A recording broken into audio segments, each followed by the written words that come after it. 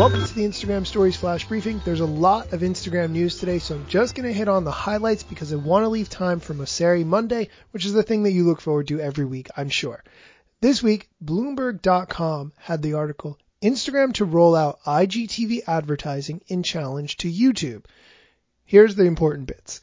Instagram plans to sell advertisements in IGTV in a bid to compete with YouTube for a larger share of the market for online video. It makes sense. There were ads everywhere else. It was only a matter of time before it came to IGTV. Here's the cool part. Instagram started reaching out to its top video creators on Friday, asking them to partner on ad tests.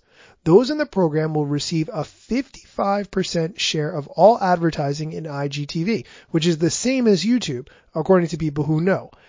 The company will start testing the ads this spring. Here's the official quote from Instagram. This is another step forward to help creators monetize with IGTV, Justin Osofsky, Chief Operating Officer of Instagram, said in a statement. The quote continues, to be sure we get this right, we are talking to a few emerging creators to help us test this and plan to expand slowly, end quote. Now, this lack of revenue was a major reason that a lot of people did not invest time and energy in IGTV because it's completely separate from the main feed and there's no revenue. Within the app, ads that look like regular posts already generate $20 billion annually in revenue, which counts for more than a quarter of sales for the entire Facebook platform combined.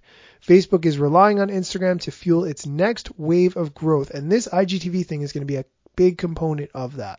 The next news story has to do with the AR filters.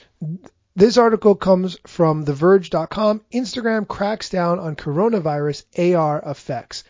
Instagram is attempting to stop the spread of misinformation about the coronavirus pandemic.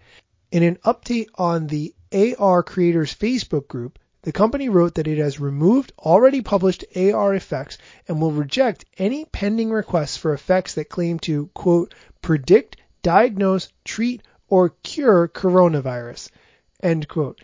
It's also not allowing users to search for COVID-19 AR effects on Instagram unless they were developed by a recognized health organization.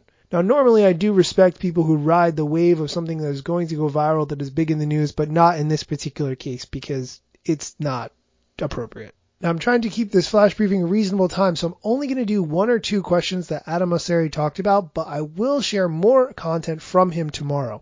The Ask Me Anything question, what's the latest on what Instagram is doing to protect people in light of COVID-19? Here's his answer. The big new thing as of today is to point everyone everywhere to accurate information about COVID-19, information from the CDC when they open up Instagram at the very, very top. But we're coming up with more ideas and more to come. Okay, I'm just going to do one more quick question. Ask me anything. What is the motivation for allowing people to post to Instagram stories from Facebook? This is a great question. Here's the answer. It seems good to give people options. Some people use Instagram stories a lot. Some people use Facebook stories more. Why not let people post from whatever app they prefer to the other?